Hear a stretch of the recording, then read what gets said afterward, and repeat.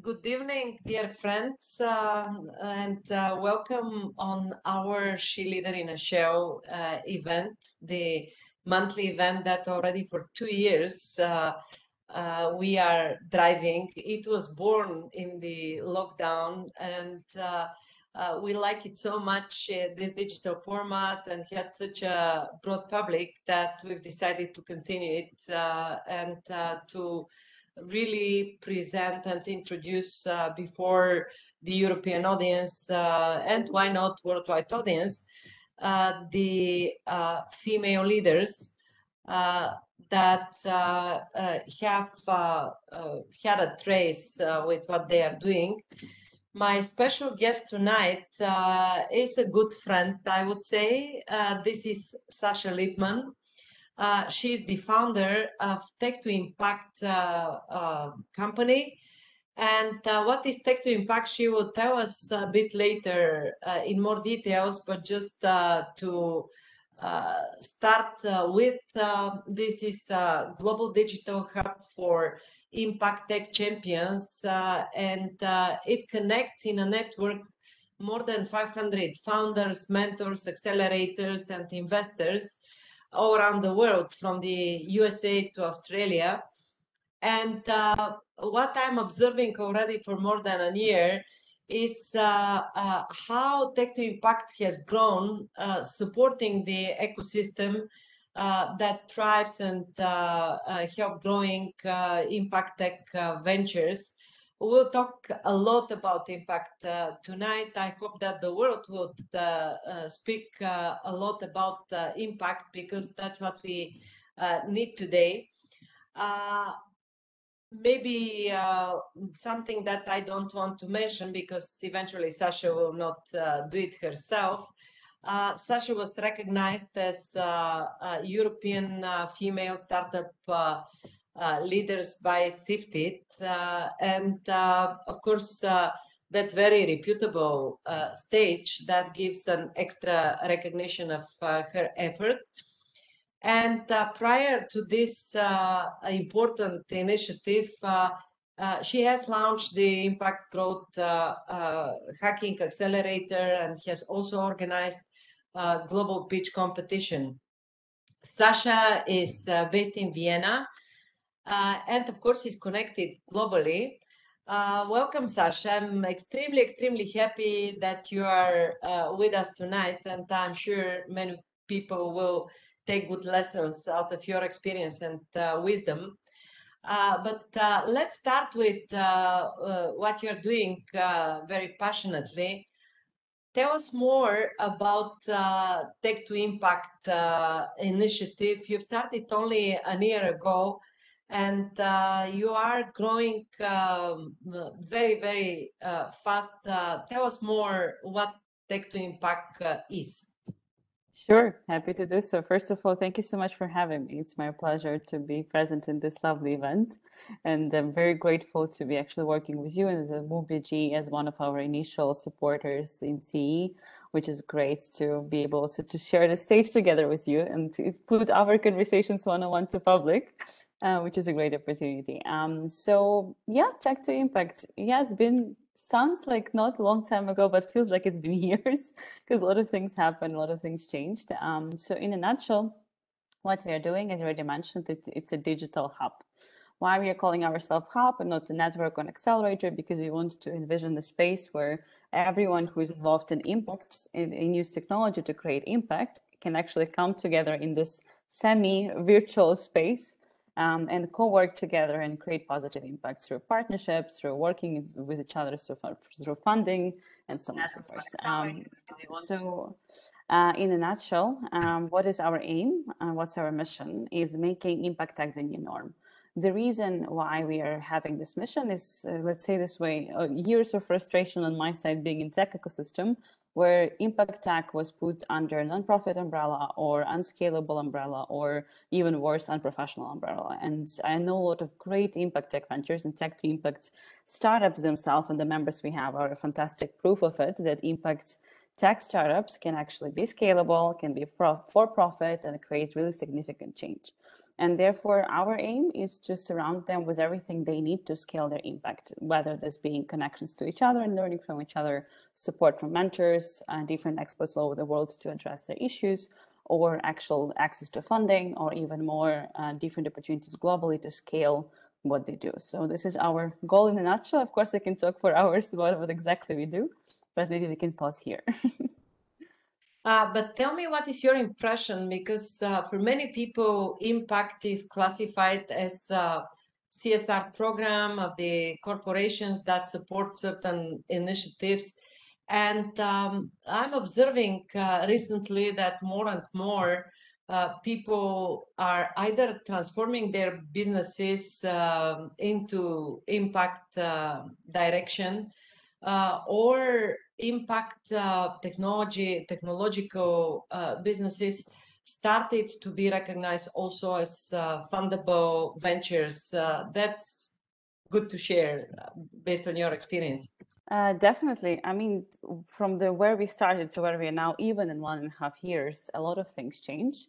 I think, sadly, COVID is one of the reasons, because it was a very strong call to action for the society that something is really off, and it's also, showcased all the cracks and issues and dark holes we haven't seen in society and in our planet.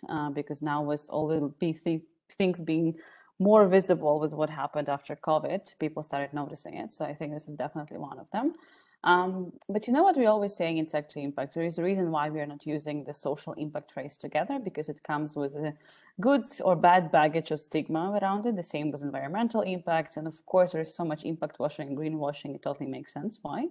But what we always say is, if you look at the tech startups or any entrepreneurs, the reason why they create their ventures is to solve the problem. We just decide to work with the ones who solve the actual problem, the ones which are a bit beyond oneself, and the ones which are actually more crucial and more urgent than, let's say, building another dating platform, so to say. No offense to dating platforms, God bless them, but still, that's kind of in direction. And also what we always, what I like to bring as an example is an impact management project definition of impact, and the 3 types of them, where they define it very well. They say there is the first one, when you act to avoid harm. So this is type A, which is you as a person or as a company, you have impact by default, positive, negative, both. And the first step is to be more impact driven, is to try to avoid the harm you're creating. Whether in the next category that we're presenting, it's called B, benefit stakeholders, is when you're aimed in your close surrounding, your employees, your customers, someone you can help and to create a bit better change in your network, in your circle. And of course, type C, which is the ones we are working Tech to Impact, are the ones who are contributing to solutions, which are a bigger scale. So by default, every company has an impact, whether they label it or not. That's what we're always saying. So just, I think now where people are looking more into and seeing more the issues of the world, of course, the percentage in comparison to 100% of everything happening in business space is not that big, but definitely people start paying attention more due to COVID, due to climate change. And sadly, we only start paying attention to things when they get popular. So now everything is a bit more popular in this case, and that's something we also noticed, that the issues which are on the other side are not yet popular, therefore not yet investable by opinion of majority founders. You've mentioned COVID or anti-COVID solutions or measurement, visibility of tracking health, climate. Do you have EdTech startups that are in your group? Can you share with us more what is the profile of companies and what type of solutions they are addressing? Just the umbrella picture. Sure, happy to do so. So in Tech to Impact, as of now, since the moment we started, which was May last year, it's more than 230 founders, and they are all across SDGs. So yes, we definitely have percentages which SDGs covered more, not because of our focus or something. It just happened. We opened the doors and happened that people came from that side. I can definitely tell you that there is even by SDG Progress Report, there's still quite lack in some SDG solutions in tech, because as mentioned, it's not popular enough. But in terms of EdTech in particular, we do have solutions. They are not born because of COVID at all. So they have been there before and they just became more popular during COVID because they needed to be more accessible.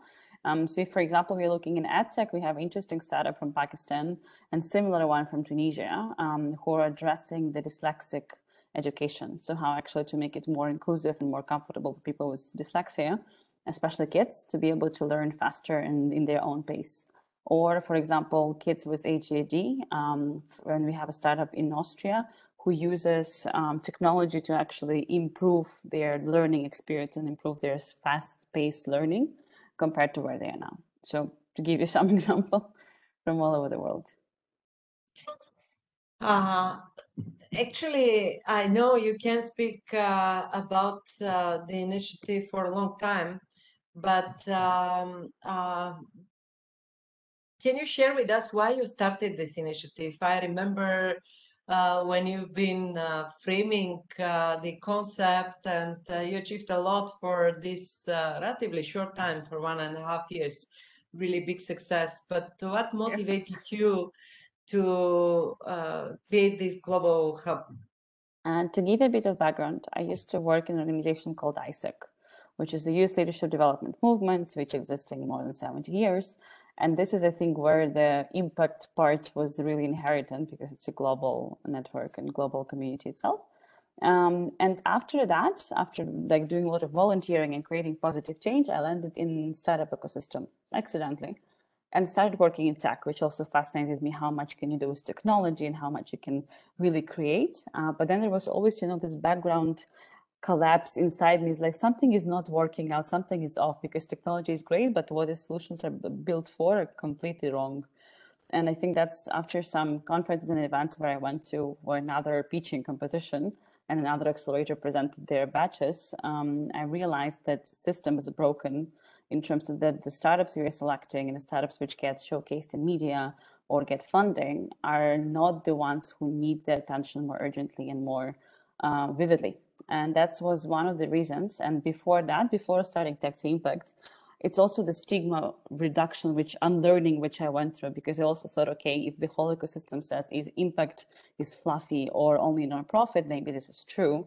Until I started working with startups who don't want to label themselves impact for that particular reason, but they create positive change, they have a profit model, and we had a chance to accelerate 2 of them.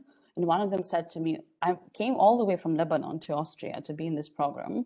Why don't you do this openly, digitally? And back then it was 2019 or 2018. I was like, no one will participate in online programs. Who would know, right? But then we said, okay, if these people need us to be space to be heard, and this is actually something where a lot of our members said to us when we invited them to join, they were like, oh, finally, I feel I belong. Because in tech space, they think I'm too fluffy. In impact space, they think I'm not impactful enough because I only focus on technology and business parts, so I'm evil, and all of those things. So that's why I think the reason for it, for me personally, was to bring this, which I call little army of change makers, which is now little bigger soon, to work together and to really create a powerhouse where we can push it further and change the agenda and make this new norm. And where you get the support for this program? Because to be a founder of for the founders is quite a mission. Who is giving a hand besides most probably certain financial sustainability mechanisms that you've created? Oh, a lot. I think that's our strength. We are able to bring people together to work together and create impact. So first of all, team. I'm very lucky. I always say that my biggest asset and Tech to Impact biggest asset is a team. We are a team of 15 people all over the world and somehow all digital nomads or global citizens, because we have people who, for example, like me, I'm from Ukraine based in Austria. We have people who are from Syria based in Sweden, right? So it's very random group in terms of nationalities, but very international and very talented. And we have a very clear definition of how we work together. And it's my biggest pleasure of having these people on board. So I think that's one thing. And of course, in terms of other mechanisms, we work with a lot of mentors. So different experts all over the world who help out founders, and also partners like you with MoveBG all over the world who are also supporting us into making impact tech the new norm by them selecting actually impact tech startups and normalizing the conversation. Well, actually, some of our partners like Startup Wise Guys, for a global accelerator. When we started talking with them, they were exploring the topic of sustainability, and it actually resulted that now they have 2 sustainability accelerators in different countries running smoothly. And I think it's a very good positive change, and I can see the change of the commitment from different partners. And yeah, I would say founders themselves. If talking about me personally, I get a lot of energy from tech founders we have in the ecosystem, because I love having the one-on-one chats with them and getting to know them, because it feels so exciting, like you're discovering a hidden gem somewhere in the rocks and you're like, yeah, I found it, I can get to my collection. And that's exactly how I would say the energy is flowing from them, definitely. And what is the end game? Where do you want to go? That's How a do you very want to good grow? question. You mentioned so we achieved a lot. By the way, thank you for saying it, noticing that we have achieved a lot. It's also, as a founder, sometimes hard to retrospect yourself and see how much was done. I think the cool thing about us is that our mission is what drives us, and it's not just on paper. And that's why we are pivoting a lot and creating different products, because we are trying to address the needs of the startups as much as possible. Where do we see it's going? Let's say this way. I wish in a few years, when any impact tech venture globally will either be started or will be growing, they would know that they can go to Tech to Impact, open the doors, and get everything they need to grow. That's the mission. So actually being the powerhouse for driving impact tech solutions globally. Do you believe that soon there will be a special impact funds more accessible? Because we have obviously some impact ventures initiatives, but compared to the normal investment markets, they are marginal. So obviously, if they are founders and startups, to become really successful ventures, they would need to get recognition by the financial markets. And given the type of business, very often they are not the preferred companies to invest in. So how you involve yourself or Tech to Impact into this topic? Thanks for asking that, because we literally launched yesterday our investors network. So that's one thing. We want to bring together the investors who have a commitment to impact tech, that they need to be impact funds by default. And I think it's actually the future way of going, because it's amazing when we have impact dedicated fully funds. But I truly believe that you don't need to be an impact investing fund to invest in impact tech startups. I think that's just a narrative change, where what do you expect as a return? I guess with impact tech startups, as you know, now I really liked how Harvard and Northern Foundation, they introduced the impact weighted accounts, where it's calculated what's your impact on the environment inside your book, so to say, in the accounting. And I think this is one gigantic step of changing the narrative, right? Because if we're always focused on financial returns, which, don't get me wrong, I think it's totally okay. That's how capitalism works. And don't get me started how capitalism is broken, but that's another story. And I think we cannot get rid of it so fast. But I think it's about mixed capital. So for example, one of our first investor partners, who is a venture capital in Netherlands, they invest more than 2 million plus as a ticket size. They are not labeling themselves as impact investing funds, but they are investing in impact tech. So it's something which I think is the future, when we will stop calling it impact tech, and it will be a regular norm of investment, where you calculate both financial, social, and environmental returns as a default of what you expect. And of course, in this case, the wages would be more into impact tech, because they can offer more than just money. And I think that's, as soon as we can change that as a must-have narrative, that you're actually focusing on having this element as your plan, I think that's where the whole funding scheme and the whole financial market will be able to massively change. Because if you will start making people, have this guilt blame of, oh, you're investing in something which is not impactful, I think the future is the mixed portfolio. It's okay if it's not impactful business. Not every business needs to create impact. But in general, I think the mixed portfolio is the way to go in the future. But when we speak about mixed portfolio, impact business sometimes has a kickstart in purely impact initiatives. This can be run by non-profit or by individual groups, even non-formal. And community concept is master of the game today. Do you accommodate within your network also impact initiatives, or strictly this is a business playing field? And let's say it this way, as we want to change the narrative that impact is only non-profit, we are focused on the ones who are for profit to show that this goes hand in hand. As we always say, it's not about calling them impact. You can call clean tech and health tech impact tech. It's the same. Not in all cases, but a majority, of course. And that's why we focus on the ones who are for profit. But sometimes we have exceptions which we are making when it's a fantastic solution technology. They just don't want to make profit with that. So it's a choice. For example, in Germany, it's easier to make this choice because you have a particular legal framework for it to be a non-profit business itself.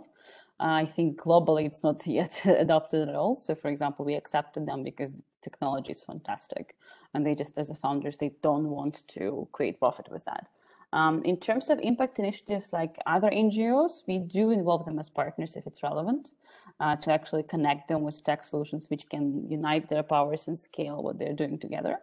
Which I think is a fantastic match, because we always think to make a bigger scalable impact, you need to work with corporates, but I think we completely forget that with NGOs and their access to market, you can do a gigantic impact too. So yeah, we are focused on for profits, but we do accept the ones who are non-profit in terms of supporting them, yes. But tell me what you're doing, or what is your opinion on how we can just spread the word about those really very, very impactful initiatives that may serve much larger number of people in the world.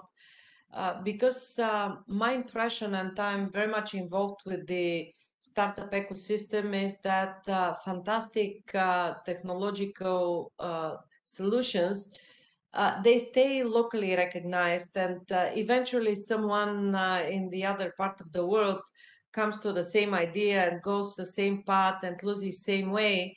I can imagine, and I'm very much encouraged that a global hub like yours can eventually meet those guys to collaborate and to continue ahead. Is this part of the work that you are doing, or this happening naturally, or it's not happening at all? I would say more naturally, because we're still in business space, right? So people sometimes, as much as impactful everyone is, it's still business, it's still competition. And considering the amount of calculating solutions we have in the world popping up like mushrooms after the rain, I think they all consider themselves competitors. But the environment which we are trying to create, it has more elements of partnerships and collaborations versus competition. That's why we have a lot of on paper competitors in our ecosystem who actually know each other and even get introduced to us. I do believe that collaboration is the way to go, but I also realistically understand people are afraid of the competition. They're not always able to switch this collaboration mindset in their mind. That's why, for example, we are trying to be a showcasing example to them by having our own program, but still working with more than 50 accelerators globally to showcase that you don't need to be competitor. You can actually collaborate and cross exchange startups and things like that. We do have some of them who are collaborating. It's very nice. They actually found each other through one of the meetings or one of the events we were hosting. But something which you want to introduce in the future is more SDG-based conversations, right? So for example, if you're all in EdTech, we have a meetup for all the EdTech startups to share their insight and their learnings and where the industry is going. Now, this is definitely something we will be moving further with in 2022, I think. In my experience, it is working. It takes a little bit of moderation and encouragement of people, and obviously bringing them together if they belong to one field. But I very much believe in the communities that drive that have same purpose. And speaking about the broken capitalism, to quote you, My expectation is that in the future we will go more and more into collective wisdom, into shared economic solutions, especially in the impact field. What is your view on this? I'm the same page with you here. Let's say it's as they have this saying, it's a pink dream, which is, to be fair, I think it will take time to get there. And it's okay. I mean, we cannot be all for impact. We cannot be all just focused on this. I think, as a was in one very good Russian book, it was a saying, you cannot see light without a shadow, which I think is the same, in terms of impact and non-impact. How can we continue fixing the world if there is nothing to fix? And I don't think we will, unfortunately, be able to reach SDGs by 2030. And to be fair, by the moment we reach them, they will be already outdated because there are so many other issues which popped up right now. But I think the way that even Sustainable Development Goals, as an example, how collective work and on all the levels, from United Nations to governments to corporates to small businesses to NGOs, how everyone have the same, let's say, language of what they are aiming to. I think this is the one very big step of putting everyone on the same page. And as catastrophic as climate change is, it's also the same as COVID has a positive element of uniting people, right? Unfortunately, as any human creatures, we are more good in uniting with each other under threat, which I think we unfortunately have a bunch of them coming up soon, economically, environmentally, socially. And I think I agree with you. That's the way to go, collaboration, because if people stop, like, if we remove capitalism, I think capitalism is what drives competition because everyone is trying to get their piece of the puzzle from the market and make sure that they have enough on their plate. And I think as soon as this will not be the main driver of the ecosystem and economy anymore, which will take time to get there, then people will think differently. But until we are driven by, let's say, even in the startup scene, it honestly drives me crazy sometimes how in the fantastic startup media, the only thing they talk about is how much who raised, which in the end of the day, it's literally about how good you're in selling your business to investors. It's not about the impact you create. And we have amazing mentors, and one of my favorite ones, we had the first session in our mentorship program, we focused on fundraising, and he said one thing, which I think changed a lot of minds for the startups who participated. He said to them, you need to understand that there is more than enough money in the world. There is not enough great solutions. So it's not you who need to chase investors, it's investors who need to chase you because you are their opportunity to multiply capital.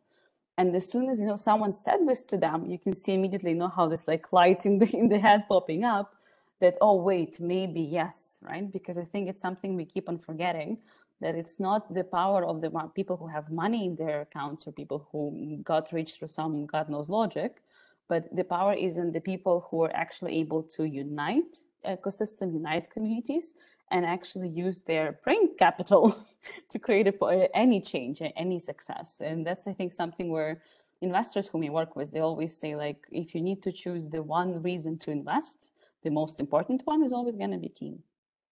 So people, in the end of the day.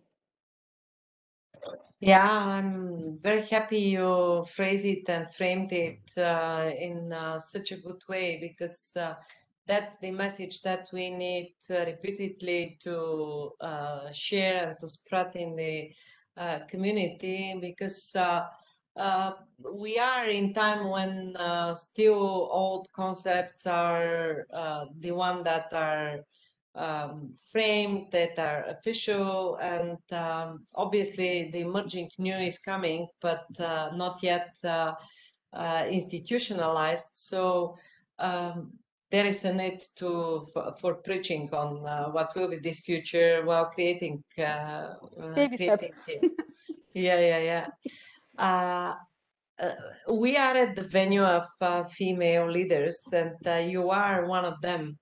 How many? Because my impression is, correct me if you have a different one, that if we compare the impact businesses, there are more women that would rather go and become founders in the impact space compared to, let's say, deep tech or traditional business.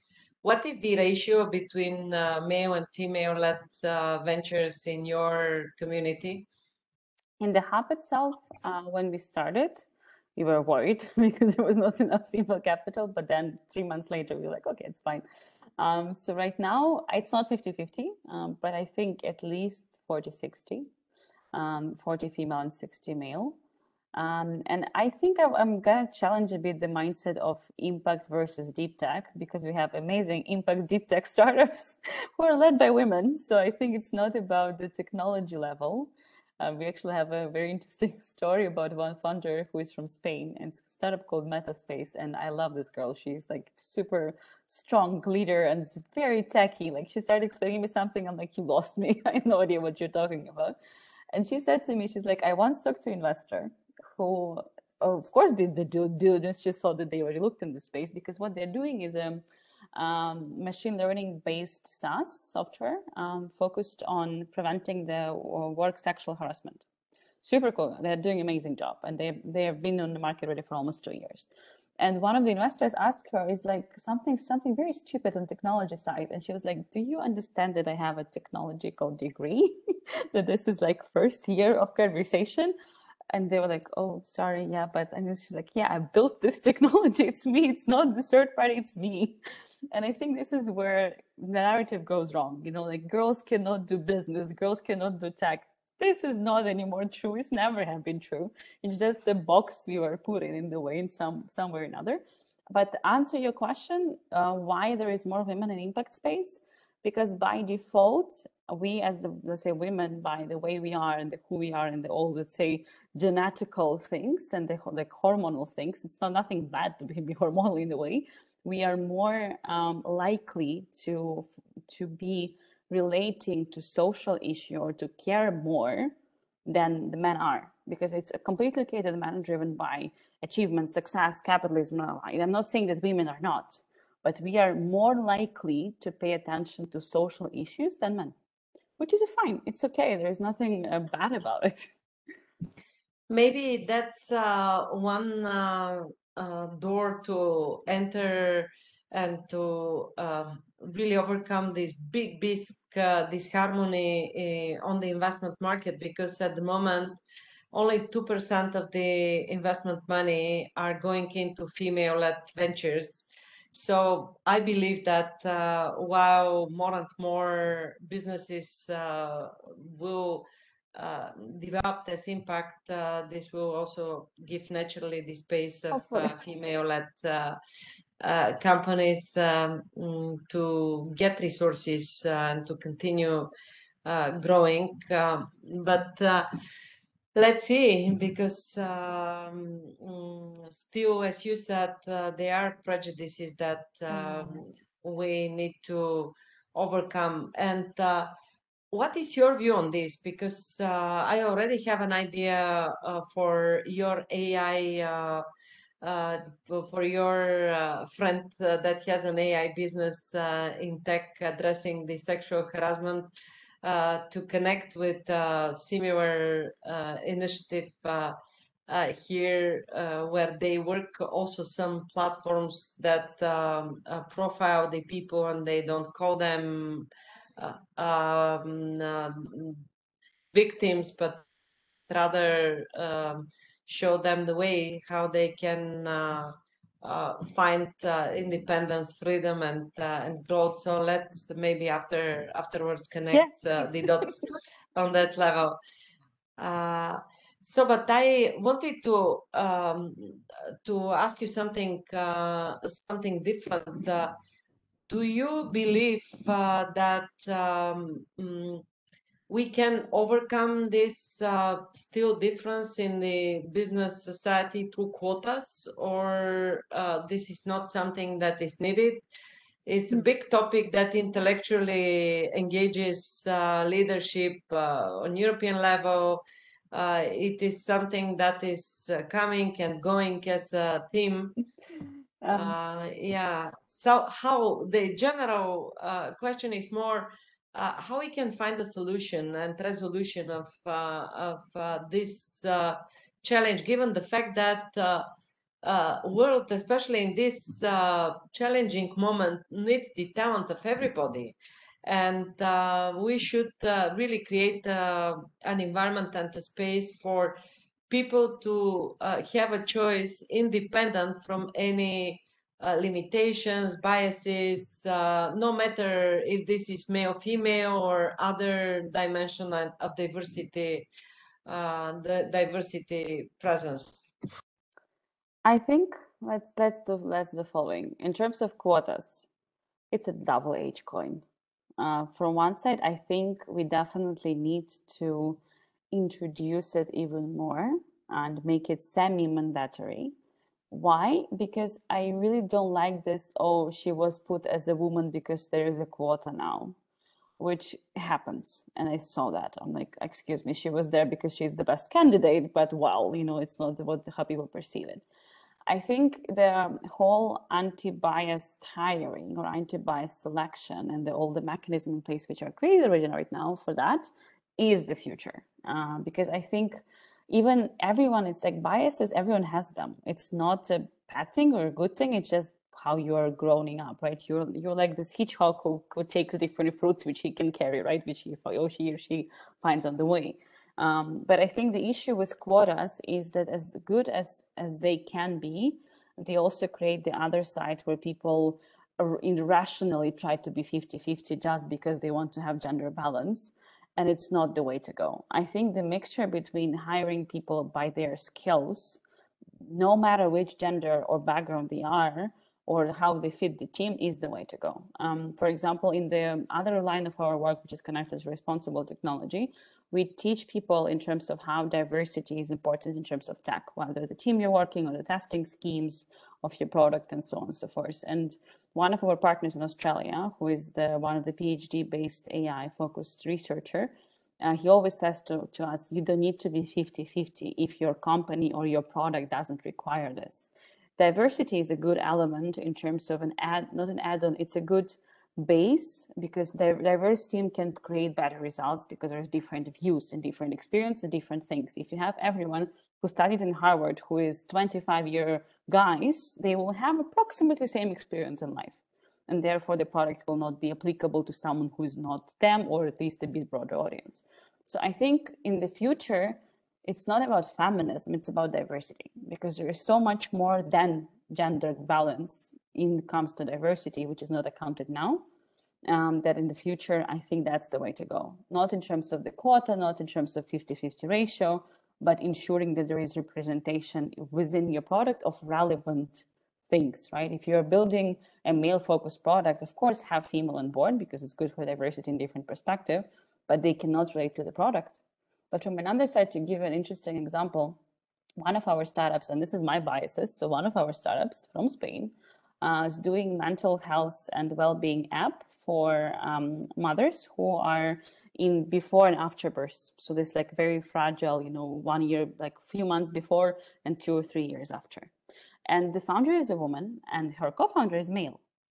And my prejudice when he joined the program and he was focused on storytelling and pitching mentorship, my question was to how can we let him pitch the female-based focused product, on which he challenged me very well. He was like, having kids is not only a female issue. It involves everyone. He's like, I have sisters, I have kids, I have my wife, I have girls who are my kids. I want them to have a good space for that. So I also part of the solution. So I think as soon as we will not label it as loud female leaders we have to scream about how females need to be on the board or in the hiring process, I think it's everyone's conversation of pushing diversity. And for example, we had this issue. Our team, as Tech to Impact, in the beginning was all girls. And I was like, this is not the way to go, which is great, but it's not the way to go because we don't have diversity. And it changed when we got more guys on board. Way better now. Listening to you, I can share that I was exactly on your opinion until most probably 5-6 years ago. Having myself a career in digital industry where obviously girls are much smaller number than men, but I was always very proudly sharing it is up to the talent. We don't want to discriminate it or to be given a special space. But throughout the years, I've changed my opinion, and I'll tell you why. Because uh, things were not moving in the big corporations. You have really targets for diversity. You have public events where general managers are really sharing how important it is for them to have women in the executive boards. But at the end of the day, if you look in the demographic within the company, women are doing more support jobs, and very few makes Junior. it to the top. So uh, it it is something that requires a special interference in. And my evolution and opinion today is that quotas on a management level, on executive, on board level, is a temporary solution for a couple of years until there is an experience about the impact and need and the value of having this diversity also on a high management level is something that will help and will encourage also more young women that are not necessarily entrepreneurs, but also grow in their career to make bigger steps, to take a risk.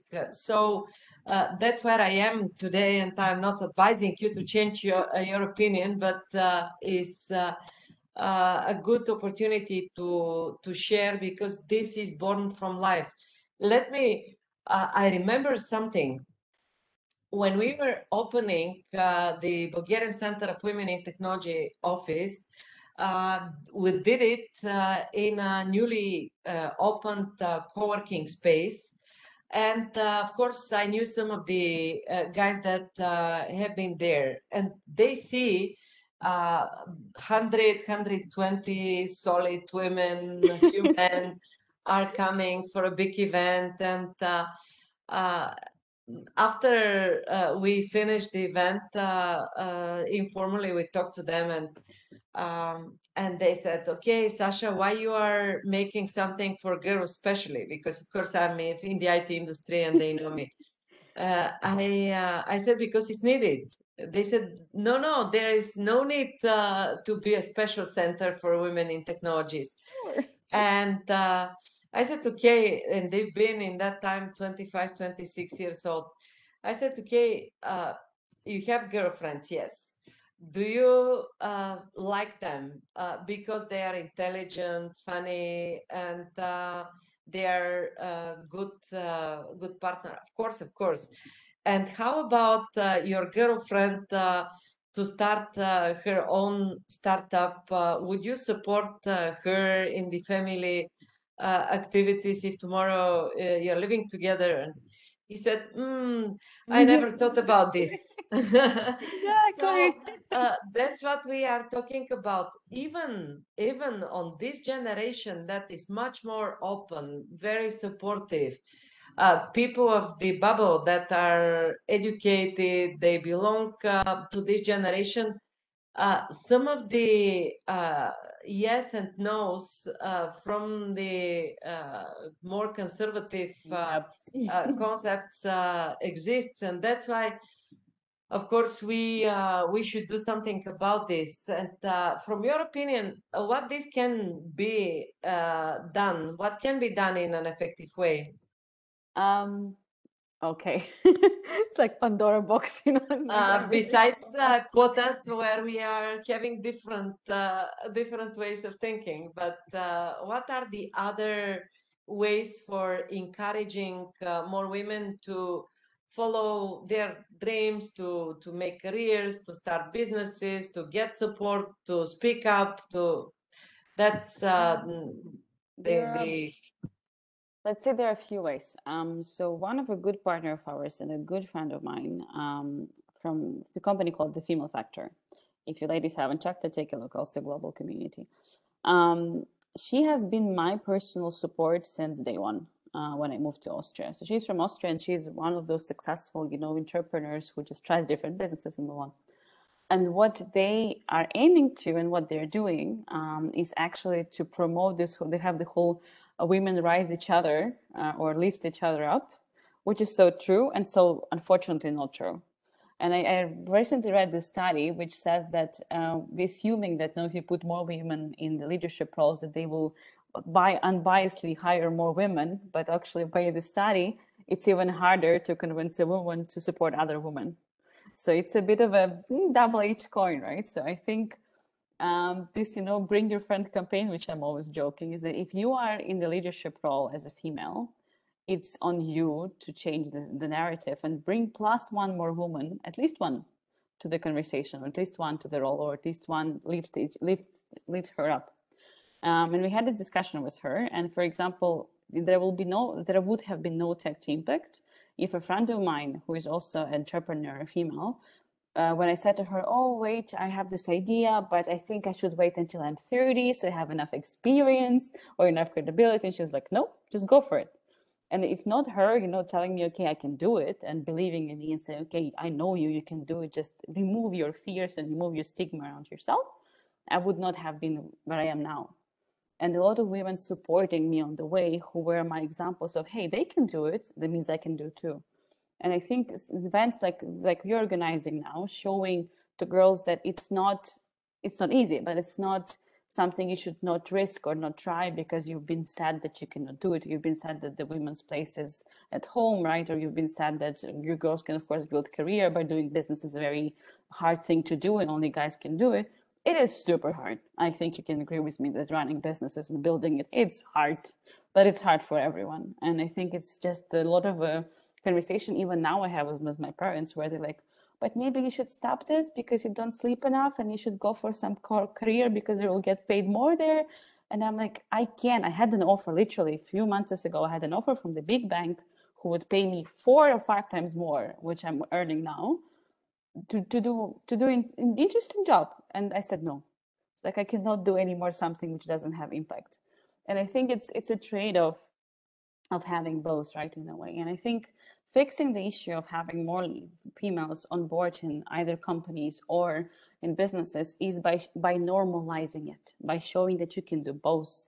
I think it's a very interesting conversation. You will understand me from this. It's Central Eastern Europe.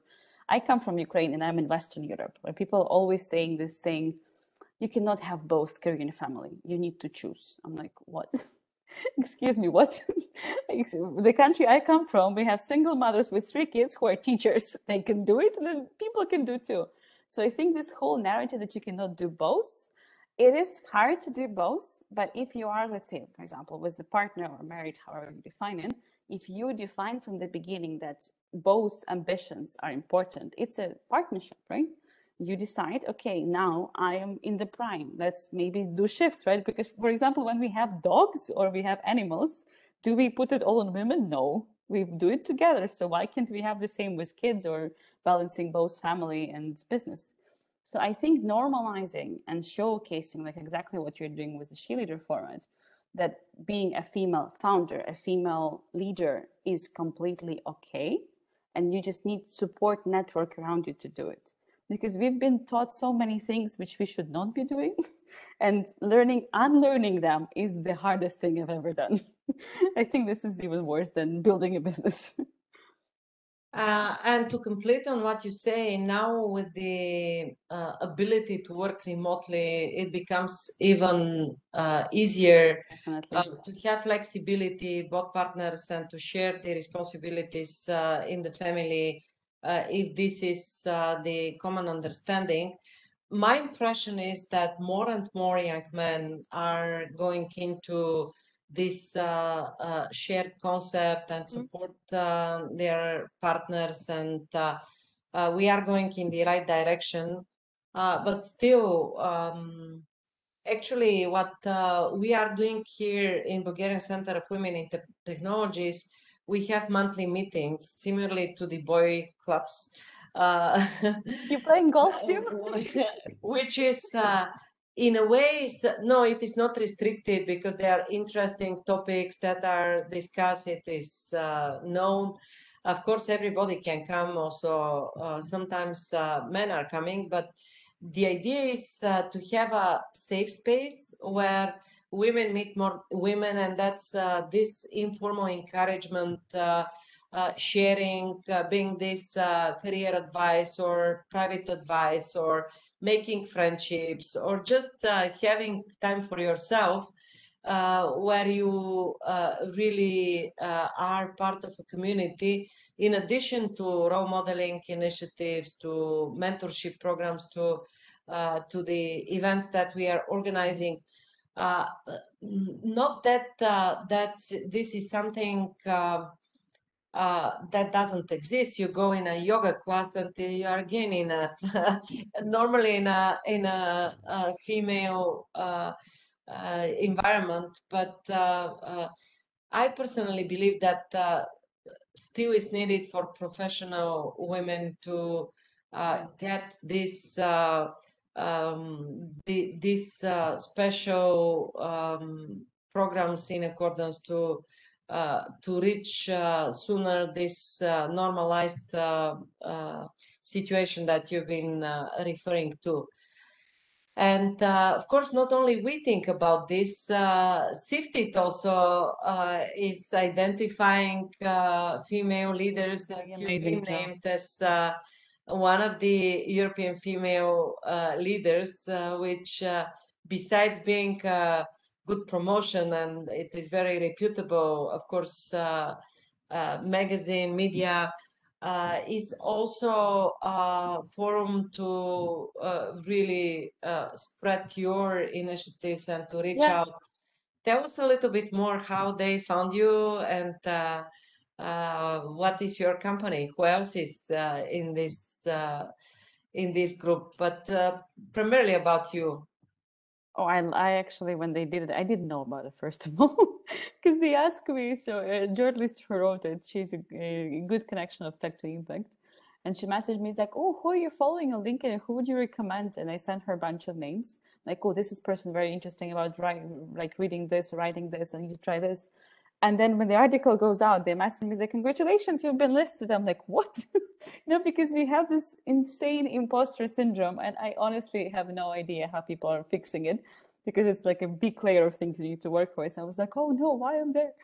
And then you realize that it's actually great to be there, because I'm trying to be as loud, as vocal as possible about impact tech and about female role models and female leadership, to be that example. And this moment for me was like, okay, it means it's working, that if you're getting noticed, if you're loud enough and you're getting noticed. And it's something which I'm very happy to be part of, because I'm, first of all, in the list, I'm surrounded by great female also role models and colleagues, one of them being Lubomila also, which is also usually wherever we go, we're like two of us are there, which is amazing. And I think it's super cool, because having followed myself a lot of women who use their platform on social media to talk about important stuff and to normalize things which seem to be, off the books or unnormal to the whole ecosystem. I have a lot of interesting connections on LinkedIn who talk about being feminine and how to use it in terms of running business, right? Which is not the topic usually here. And a lot of people who talk about sustainability, impact, about making positive change. So I definitely think that there is a lot of fantastic women, which I'm very lucky to be surrounded with. And I also got connected with them because of this list with some of them. So I think it's definitely fantastic to do that.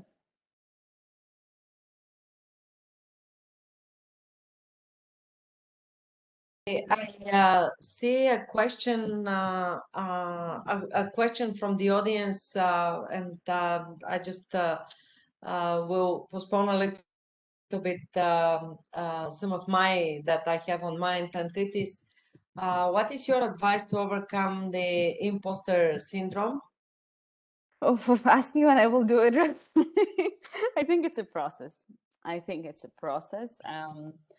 I think you need I think the exercise which helps is taking a paper and writing down everything you think about yourself, which is stopping you from making the next move.